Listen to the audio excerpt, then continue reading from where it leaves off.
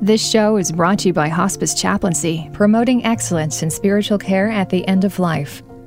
For more information, please visit www.hospicechaplaincy.com. You are listening to the Hospice Chaplaincy Show, a show where we talk about the psycho-spiritual and psychosocial aspects of end-of-life care. You can find our podcast everywhere you get your podcasts. If you enjoy listening to this podcast, please don't forget to give us your feedback by writing a review on iTunes and any platform you listen to the show from. And now, here are your hosts, Joe and Saul. From Hospice Chaplains and Audio Hive podcasting studios in Joliet, Illinois, this is the Hospice Chaplaincy Show, and I'm your host, Saul Ebema. My co-host Joe is out of town today, but I have a special co-host joining me today. Could you please introduce yourself to our listeners?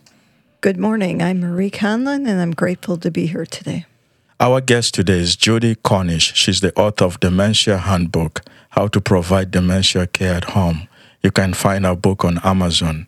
Judy, welcome to the show. Could you give us a little background of where you grew up? Well, I'm actually Canadian by birth. I grew up in Calgary and Alberta and Victoria on Vancouver Island. I also lived in Vancouver, British Columbia, before marrying and moving to Los Angeles. And that was a tremendous cultural change, a bit of a... I can imagine. So what was different? I think the first thing I noticed, and I was only 19 when I emigrated to the United States. So, and I know Americans think that Canadians are just Americans on the wrong side of the border. But, I really noticed this focus on independence. I think in the United States, we have a culture of the individual, and we really prize that. Mm-hmm. And coming from Canada even, which is so close culturally and geographically, but still in Canada, you have more of a sense of family. And I think many cultures are more strongly balanced family and duty to family than we do in the United States. And there's a number of reasons for that, of course. Primarily, I think Social Security. And having Social Security began in the early 1960s. And so in the United States, our elders could afford to live separately from their families. Mm. And, there's wonderful things. I mean, it's truly incredibly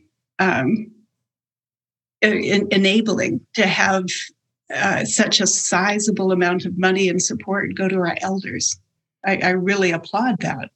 Yeah. But on the other hand, because people don't want to be a burden to their children, we enabled them to not live closely as multi-generational families.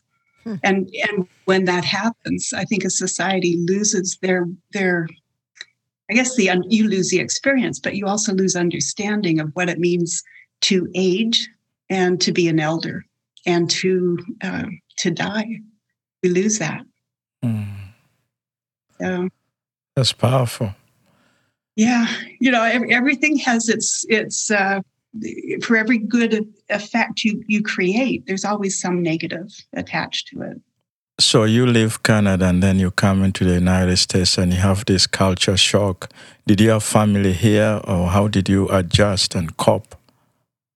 No, I actually married into a family, an American family, but it was very difficult for me. And ultimately, I wasn't able to go to college until after I'd ended that marriage. And my children were young, in their teens. And so I went to college in my mid-30s and wasn't exactly your average American college student. Yeah, being a young mother, so... And at that point, you decided to stay in the U.S. Actually, I didn't truly decide whether or not I would stay until, so I did my undergraduate degree. I had public benefits that like food stamps and Section 8 housing. And I worked really hard because I believed that if tax dollars were coming to me as an immigrant, that I should be working very hard to end up able to pay taxes. And I know that sounds odd, but I think I went for 3 or 4 years thinking, if I could just graduate, if I could just get a degree, I would be able to pay taxes. And so I earned several scholarships. And the Ford Family Foundation scholarship was the primary one that I accepted. And that one, it enabled me to go to graduate school and supported the cost of living for my son and myself, and all of the educational costs. But well, long story short, as it turned out, I couldn't go into the graduate program I wished, which would have been teaching language and earning an MA TESOL. And so I was forced to accept what would accept me. And that's how I ended up in law school. It was my study of the law and my undergraduate studies in language that caused me to see that pattern of skills kept and skills lost when we begin to experience dementia. In language acquisition, the basic premise, or one of the most basic rules, is that whatever our primary language was, that shapes the errors we make when learning our second. And that's totally logical. But the brain becomes wired by the first language, and that determines the errors that we encounter and the errors that our brains make when we're adopting a second language. And what that did for me when I walked away from the law and became fascinated with dementia and my neighbors there in Moscow, Idaho. And I started to try to think, I could see these, everybody told me dementia makes you crazy. But I was just spending time with probably half a dozen of my elders who all had been diagnosed as having dementia. And I did not see anything crazy about their behaviors or their reactions at all. Mm-hmm. They were making, I couldn't see the pattern at first, but I could see that with, I knew that the brain only makes errors that are logical. And so to me, coming from a legal and a language background, I saw the inexplicable behaviors as logical expressions of what was happening for them in their experience. And then secondly, going myself. Interesting. So that's where it began. There is no way anybody's becoming crazy. This is logic.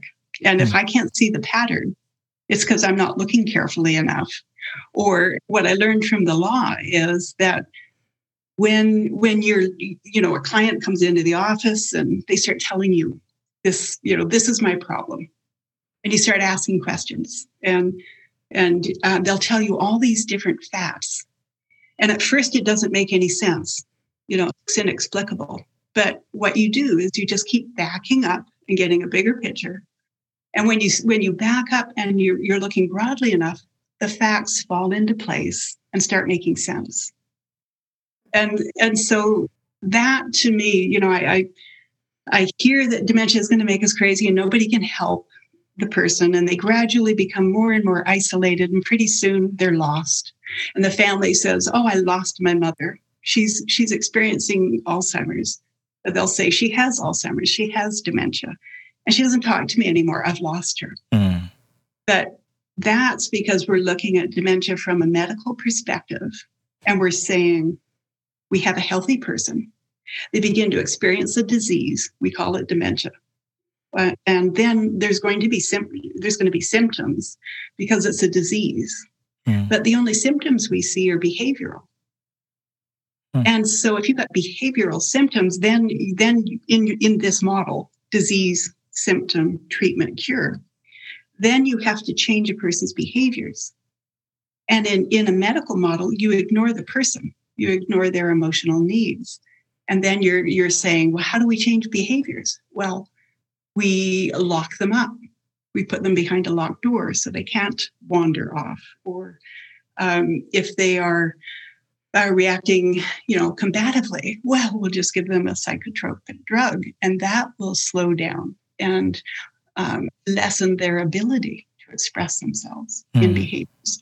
But that's not treatment, and that's completely missing the point. And so, the other thing that happened that I gained from my experience of going to law school quite unexpectedly, because to tell you the truth, it happened with about 10 days' notice.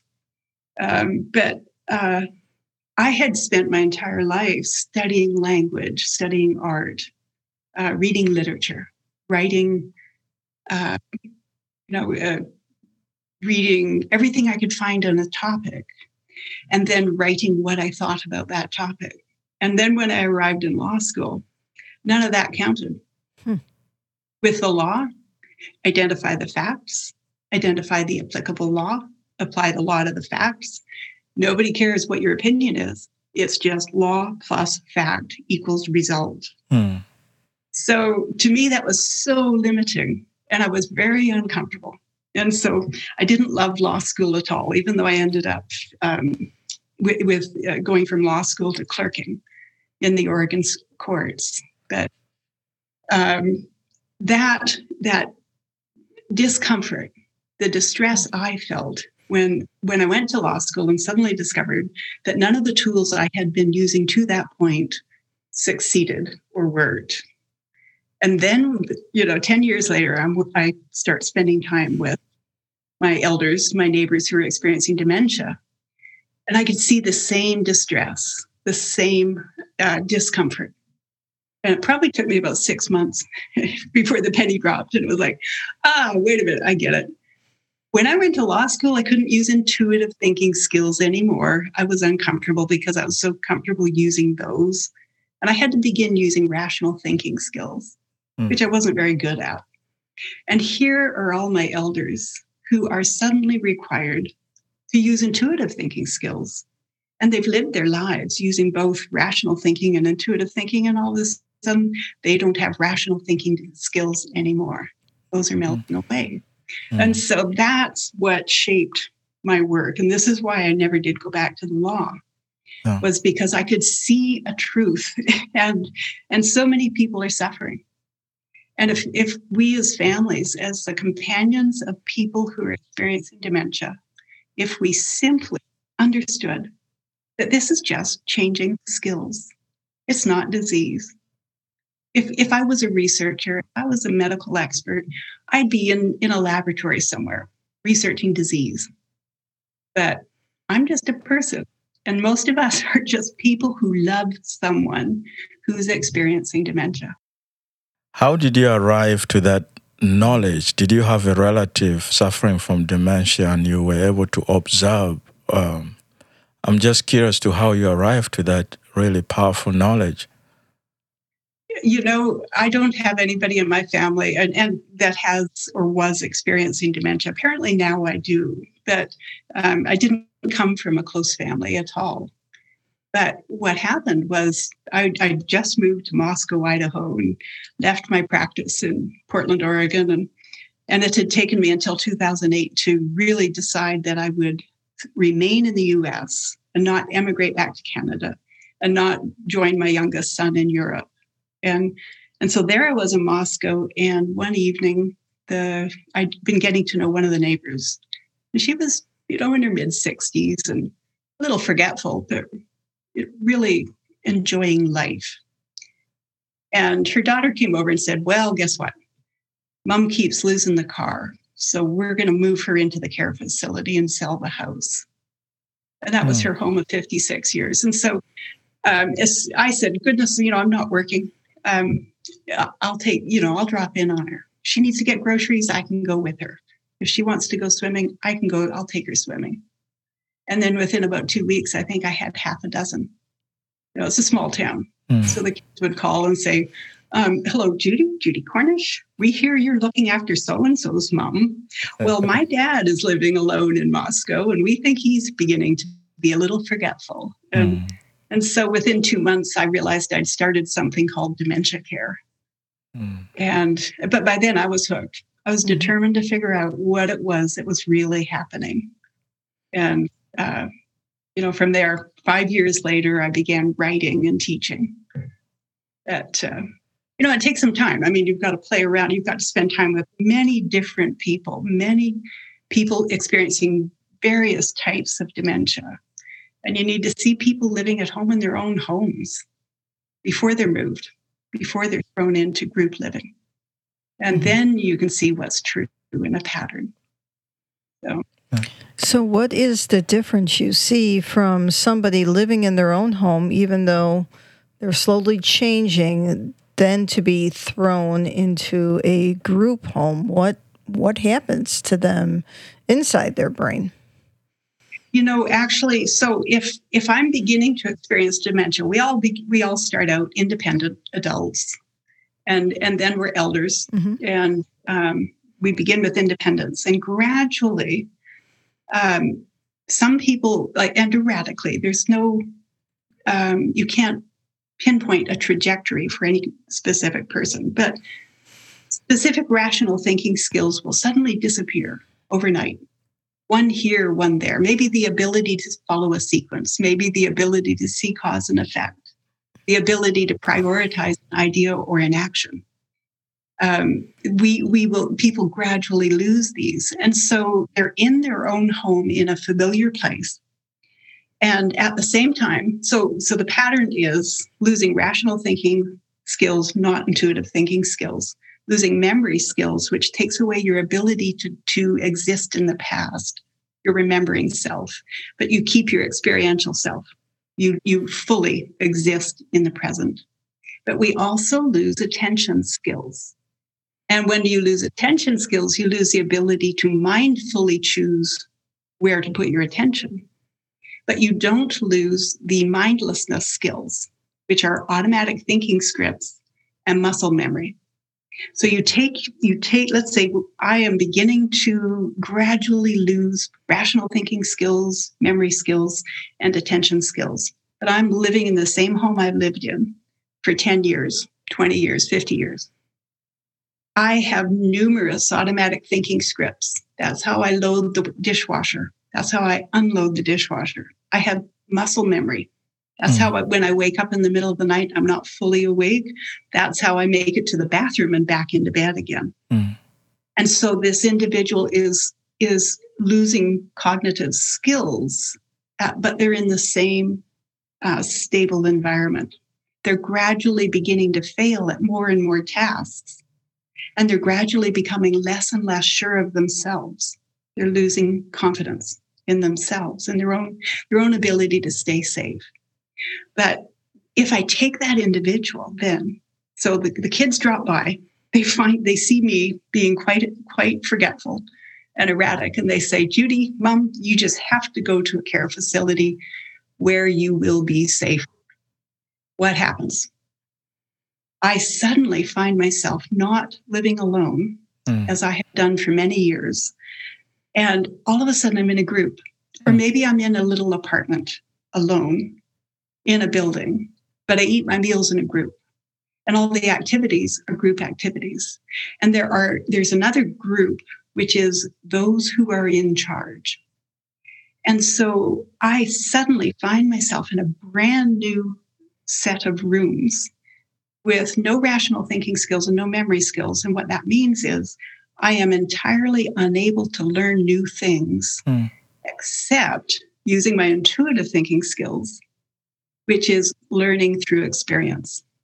Now, I can learn through experience, but I don't have rational thinking skills, so I can't initiate activities. I can't choose, I'm going to go to lunch. And if I'm losing memory skills, I might not remember that feeling, that feeling in your stomach that tells you are hungry and you should eat food. You might not associate that. You've lost the memory that means you are hungry and you need to eat. And so what I'll find is I have a client who's doing very well with gradually increased care in the home she's lived in for 10, 20 years. Family gets nervous, throw her into assisted living. where there's staff 24/7, and she'll be safer. And then one woman in particular, when we finally, the family swooped in, grabbed mom, put her into an assisted living apartment, moved all her stuff in. And a week later, we were allowed to go back in and resume daytime visits. And we found a woman who's sitting fully clothed on her own living room couch in a brand new apartment. And when my caregiver opened the door, she looked up, and it took some time. The caregiver had to come sit down beside her, and that's when the caregiver figured out she was wet, and the couch was wet. And she looked at the caregiver, and when she finally recognized, this is a person I know, the first thing she said was, "How did you find me?"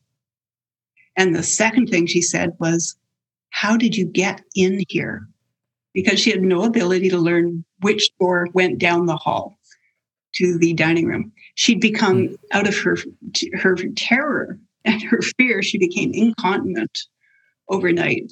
And she developed all kinds of really negative not self-harm behaviors, but behaviors that harmed her, because she couldn't initiate actions, and she couldn't learn new things, and she couldn't remember that if one time she went down that hall, she'd find the nurse's station or the dining room. And she couldn't see that if she did this, that would occur. She had no cause and effect.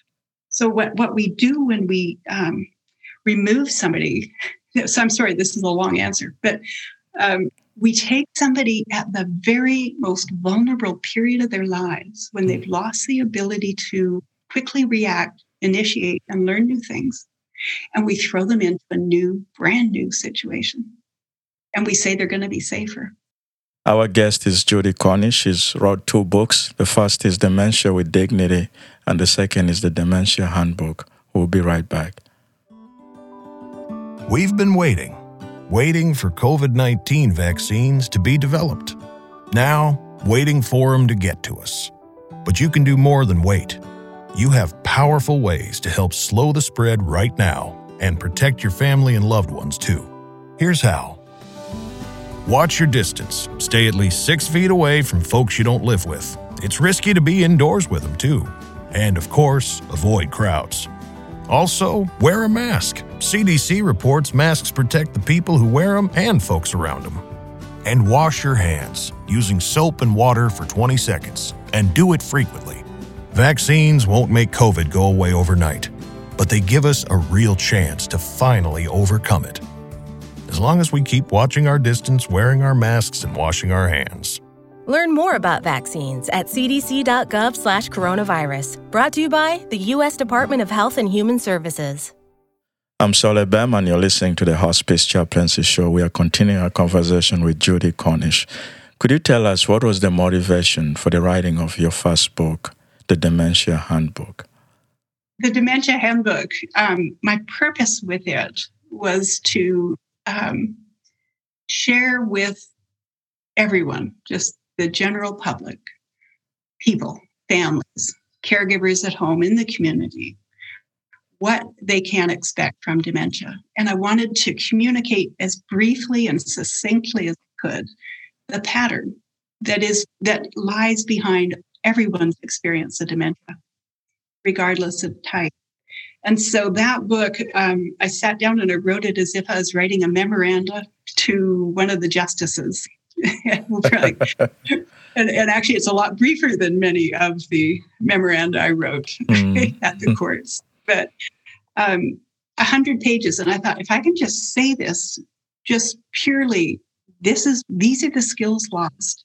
These are the skills kept. And these are the emotional needs that are created by the specific skills lost and kept. That somebody could tuck it into a briefcase, read it on the train on the way to work, easily hide it under a pillow if you're living at home with somebody who is experiencing dementia but maybe not able to be aware of it. And that if I just explained that pattern, people would be able to respond through knowledge and provide kinder dementia care. That was the purpose of that first little book. It's a good book. And is this where you introduced the Dawn method? I was teaching before I wrote the books, but I was only teaching locally. And so I would teach families privately. So that would be probably the introduction of the Dawn method. Could you define it for us, what it means and what the method entails? The Dawn method is a set of 7 tools that respond to the 7 emotional needs anyone has when they're losing cognitive skills. And so I use the metaphor of a flower. And at the very center of the flower is mood management. And that is the first of the Dawn tools, is coming to understand why the person who's experiencing dementia cannot manage their own moods, and then understanding how we as their companions can help. And so that then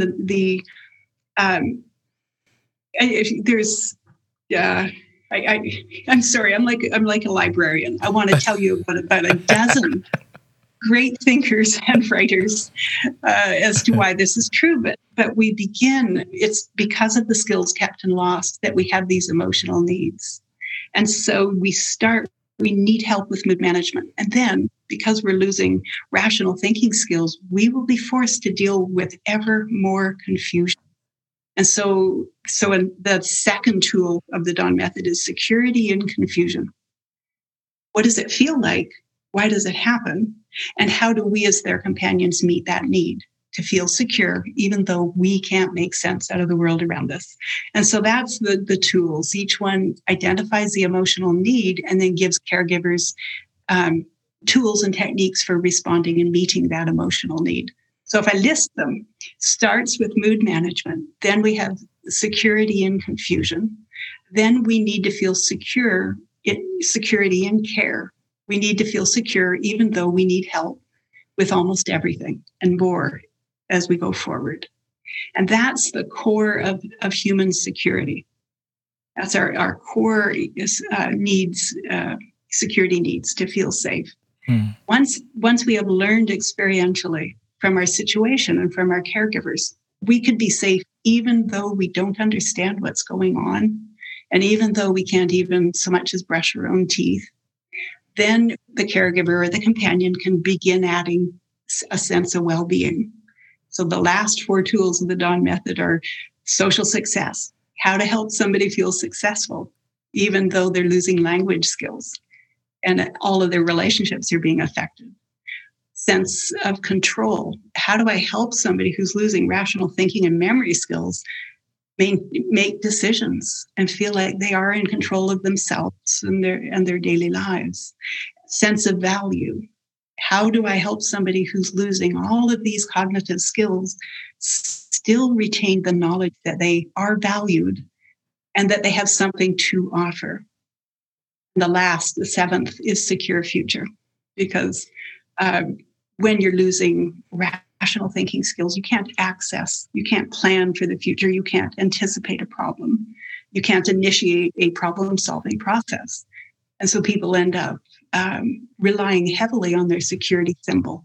And we all have one. And so that's what secure future represents. And then with Dementia with Dignity, my second book, which I actually wrote first, that book is anecdotes and full of examples and explaining how to put the Dawn method into action and what it looked like for me and my clients and my caregivers and our families in Moscow, Idaho, as I did it over about a decade. So the families that you've been working with, have they kept their families out of memory care facilities? Have they kept them at home? Many times we've been able to. Sometimes we can keep somebody home right through death. Other times the money runs out. The United States, our Medicare, Medicaid, all of our systems, they're set up for people to go into hospitals and to go into facilities. And a lot of state Medicaid programs are written only to provide reimbursement in a facility. And so it was very common that I would find a family who wanted to keep their elder at home through death, but couldn't afford to. And one family I'm working with right now, she's heartbroken, and she wants to take care of her father in her own home. But there's just simply, she must work, her husband must work, and they couldn't possibly afford caregivers. So she knows he'll go to a facility. So with your method, are you able to help facilities provide better care? So the first 5 years, from 2010, when I first started with my first neighbor, until 2015, that first period of time, I just spent time with people who were experiencing dementia because I wanted to understand and to test. Then I wrote the books and I began to learn how to teach. I had to learn how to use PowerPoint. There's all kinds of things. If you want to teach people, you've got to learn a lot of skills. I had to learn how to use software. I got my first smartphone and learned how to text because I needed to communicate with caregivers in a timely, quiet fashion. But so then from 2015 to 2020, I was creating and essentially making what I knew was true and worked into software that I could share the knowledge with. And so just this year, or last year, 2020, I finally was able to launch a home care subscription. There's 36 videos. And to tell you the truth, I snuck into WSU's Teachers Lounge before hours and recorded them using their facilities. Yeah. 36 videos that a family can just sign up for a year and have full access for a year. So that, I think it was a year ago, we got that one out.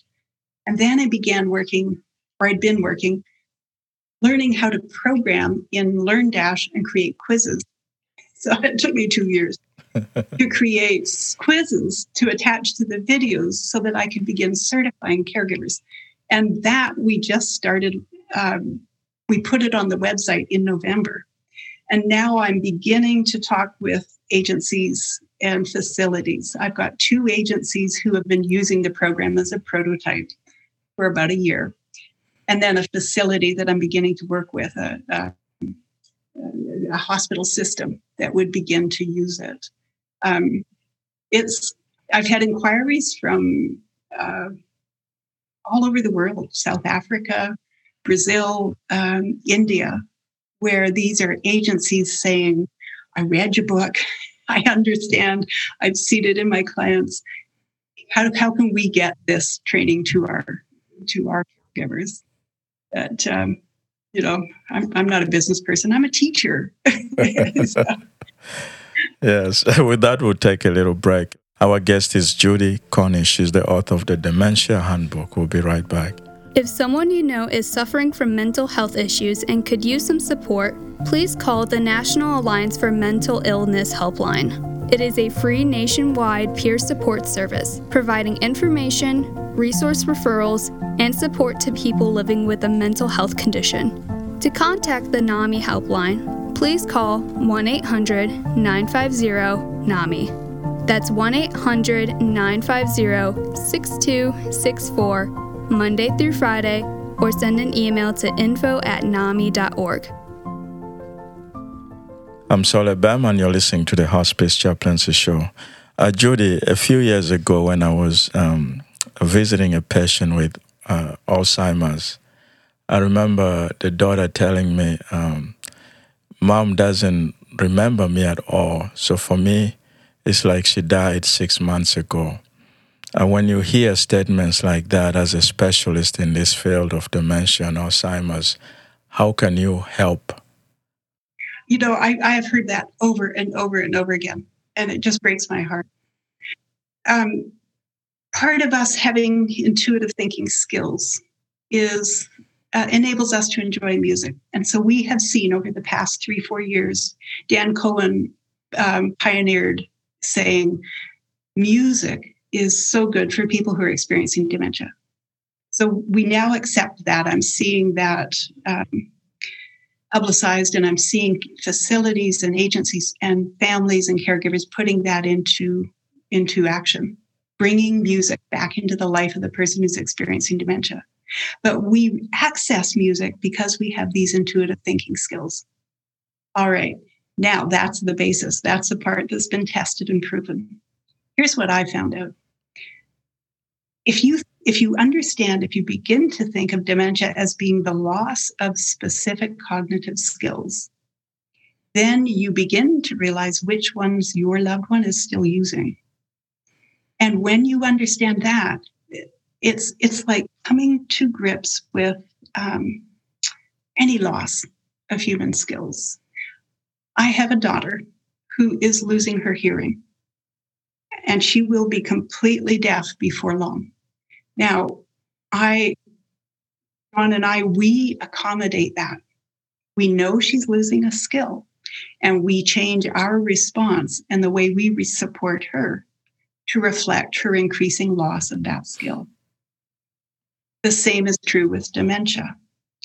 If I'm losing my ability to remember who you are, to recall our relationship, to recall and remember facts, to associate, to use past knowledge to identify what's going on in the present.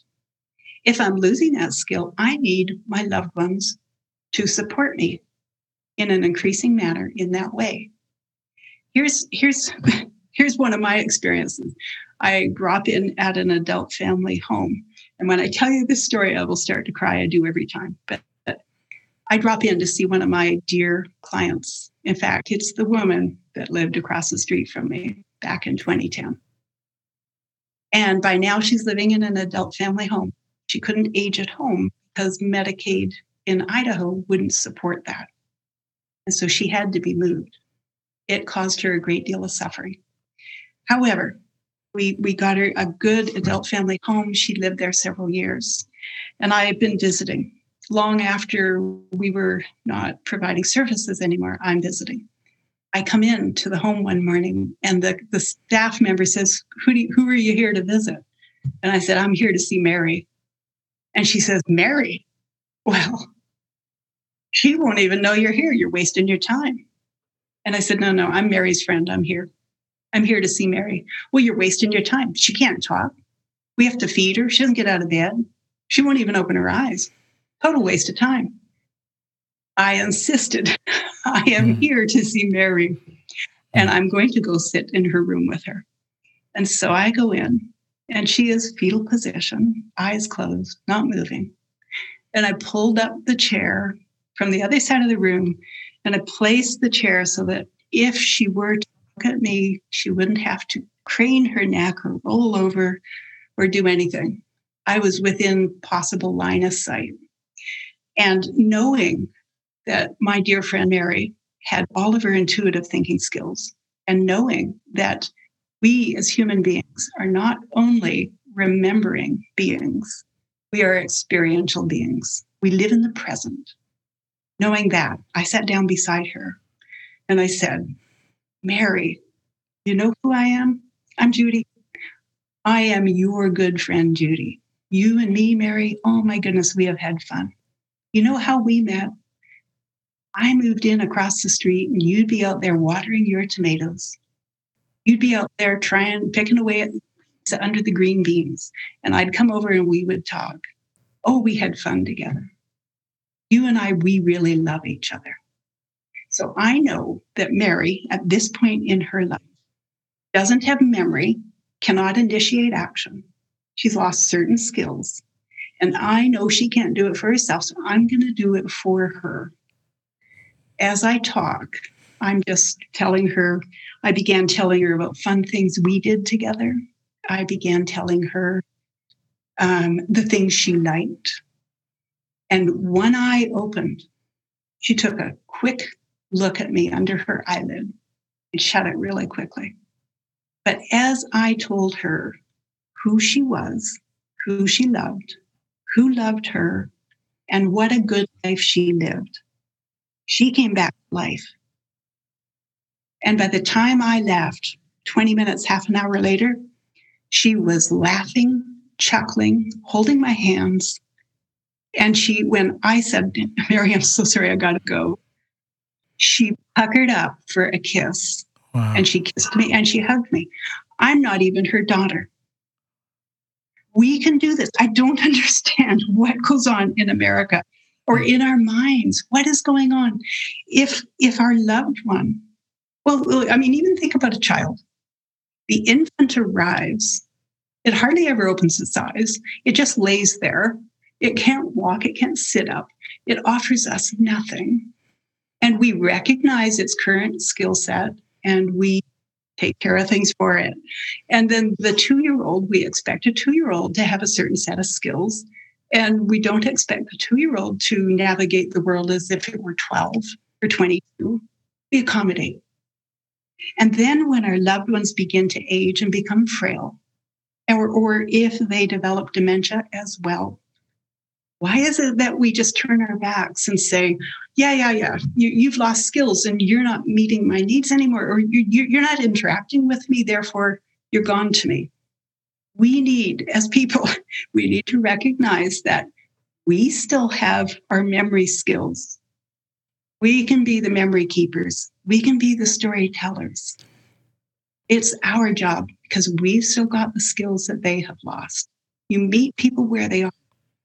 To me, this is what has back in 2010, I couldn't walk away because I saw an entire population of people treated as if they were crazy and their needs being ignored as if they were subhuman.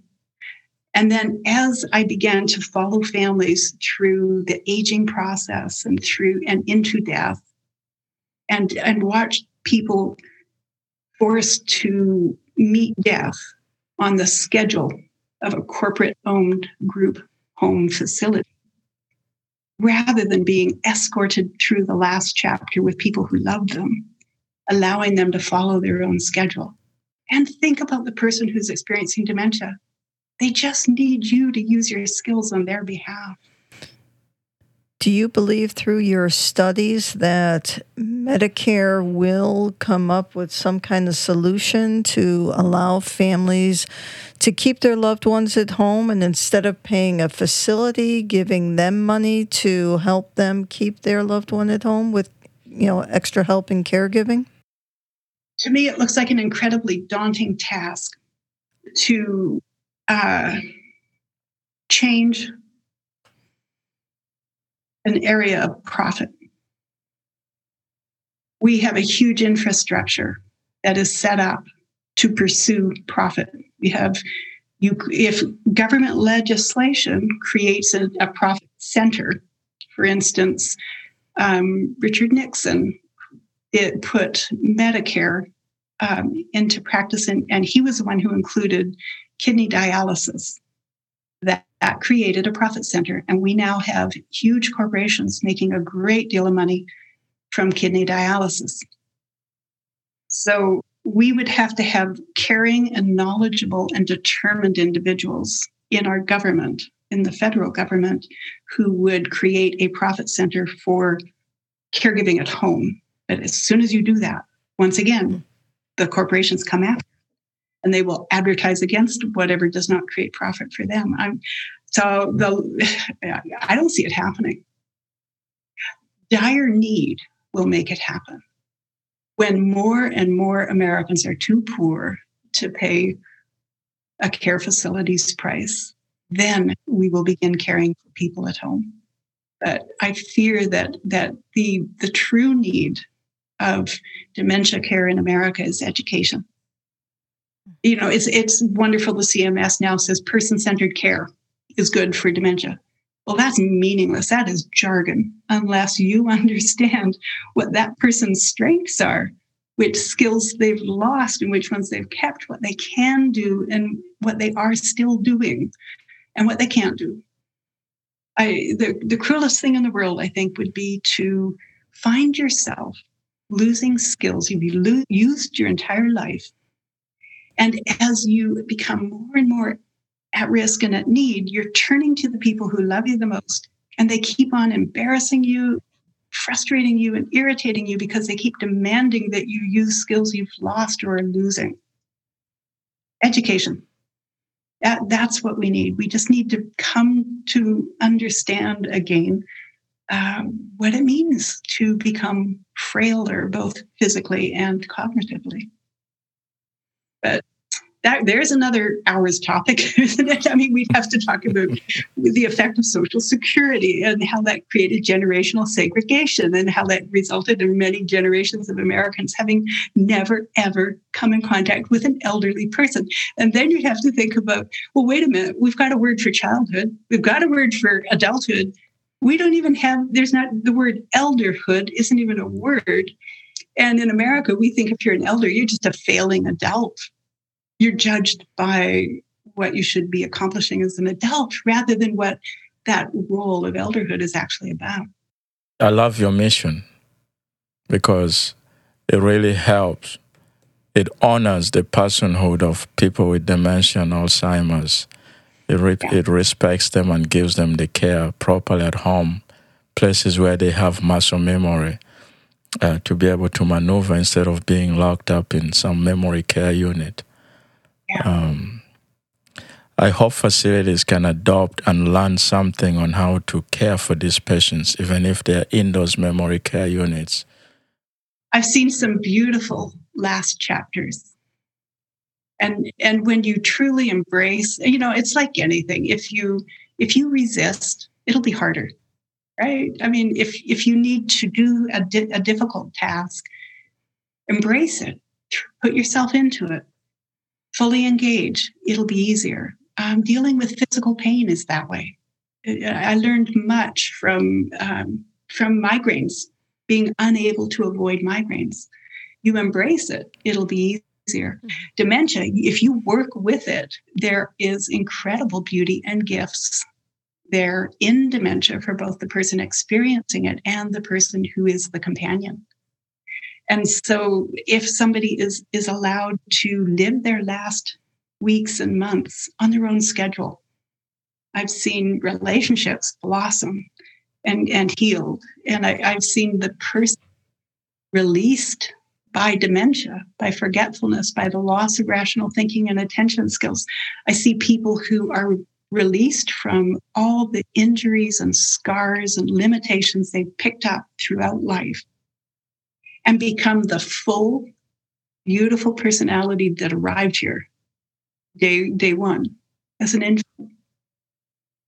It can happen. Life is a beautiful thing. Yes. Life has a beginning and life has an ending. And there is much between beginning and ending. And we needn't, or we shouldn't, fear. Mm-hmm. We should embrace. Yes. What are your final thoughts? I just wish everybody would just stop thinking about disease and symptom and drugs and intervention and embrace and look at your loved one. Really look them in the eyes. Really begin to think about what you can do and what they can't do and do it for them. Recognize the human. Stop being confused by a change in abilities. Well said. How can our listeners get a hold of you and about your book? So Dementia with Dignity and the Dementia Handbook, they're both on Amazon. And if I ever have time, I'll make sure I get them on some other sources as well. But if you put in, and to find me, the website is thedawnmethod.com. But if you Google Judy and dementia, that's me, and that's my books. It's all over the place. And we have the Dawn home care subscription for families that, maybe limited income. I teach private classes, but it's hard. You have to get on I get a lot of demand. I have little time. And then we have the Dawn Partner Program for facilities and agencies to train their staff in the Dawn method too. I really recommend Judy's book, The Dementia Handbook, How to Provide Dementia Care at Home. Please get it if you get the chance. Judy, thank you very much. Oh, thank you for inviting me. This is clearly dear to my heart. All right, blessings. Blessings. That was Judy Cornish, the author of the Dementia Handbook, How to Provide Dementia Care at Home. Thank you for listening.